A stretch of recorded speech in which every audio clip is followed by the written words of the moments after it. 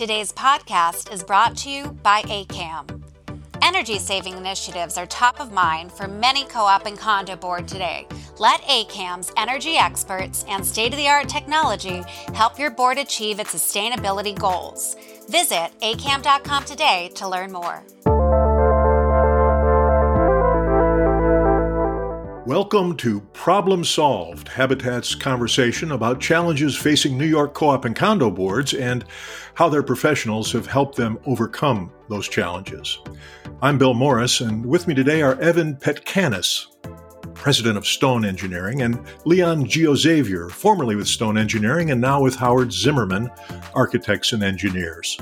Leon, let's start with you. The pandemic has caused a lot of problems for a lot of professionals. Have you had any particular experiences, any odd problems caused by the pandemic?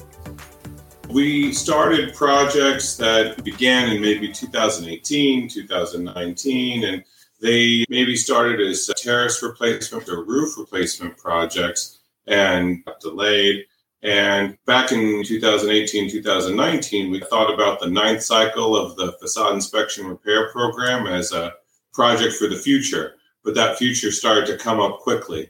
And so we had started having conversations with some of our clients about how to tackle this upcoming cycle and if it was going to need to overlap with the projects we were currently working on. Now, what did you decide? You had the scaffolding up probably for that roof job. Did you just overlap the projects and do them both at once, or did you hold off on one? So we started to look at the calendar and we started to say, working backwards, if we have to file by this date, we really should do the exterior repairs by that date. And it really saves a client money in terms of mobilization, sidewalk shed, scaffolding, permitting in some cases. So we said to the board, maybe we can do the exterior local office repair program in conjunction with the roof program. Find a way to intertwine the two using the same contractor and not having to deploy the sidewalk shed twice or get a separate permit. Now, the downside of that, of course, is that's a bigger price tag for a board to manage all at once. So that was definitely a consideration in terms of the pricing. The other issue was the bidding, because in a separate world, we might have gone through a competitive bidding process. But in this case, we were trying to use the same contractor. Okay, so you stuck with the same contractor. He did the roof replacement and the facade work. Did that cause a lot more disruption for residents of the buildings? Was that something on the board's mind as they were mulling over how to tackle this? Absolutely. In fact, our hearts went out to the terrace owners who were going to be without terraces. First, we had said it was going to be a year or a few months for a terrace replacement, and that extended to over a year because of the pandemic.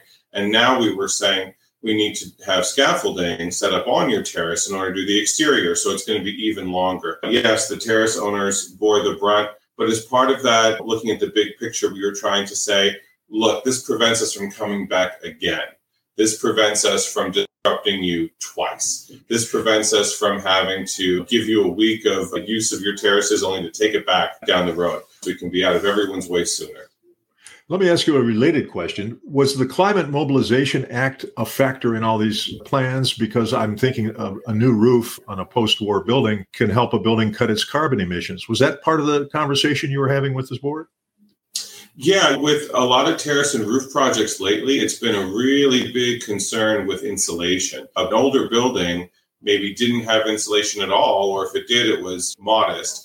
And now, because we want to comply with better energy efficiency, that means more insulation or more expensive, thicker insulation. And that causes a little bit of a domino problem. What do we do with the terrace doors? Do they need to be raised? What do we do with the railings? Do they need to be raised? What do we do with the drains? And how do we accommodate now a set of insulation and drainage mats around them? Yeah, the Act has been an ongoing integration with our current projects. In closing, we can hope that the pandemic is going to be history one of these days. But all that aside, based on this experience you've had with this double project, what kind of advice would you give to a co-op or condo board client of yours who's looking at physical repairs to their building? Is there anything you've learned from this or just your general work? Evan? Long-term planning. Yes, basically to answer that question from a long-term planning and client's perspective, the owners, representatives, board members, basically they need to plan far in advance undergoing such capital projects because between the hurdles you have to get through with the Department of Buildings on the application process, and then the contract negotiation process, and then ultimately raising the money to build the job. The other hurdle we went through on a couple of occasions with several projects is adjoining buildings and getting the clearance to work over them or beside them. So it's become a lot more difficult. The puzzle or the maze that you have to go through is a lot more complex. Levin and Leon, that's a very informative interview, and thanks so much.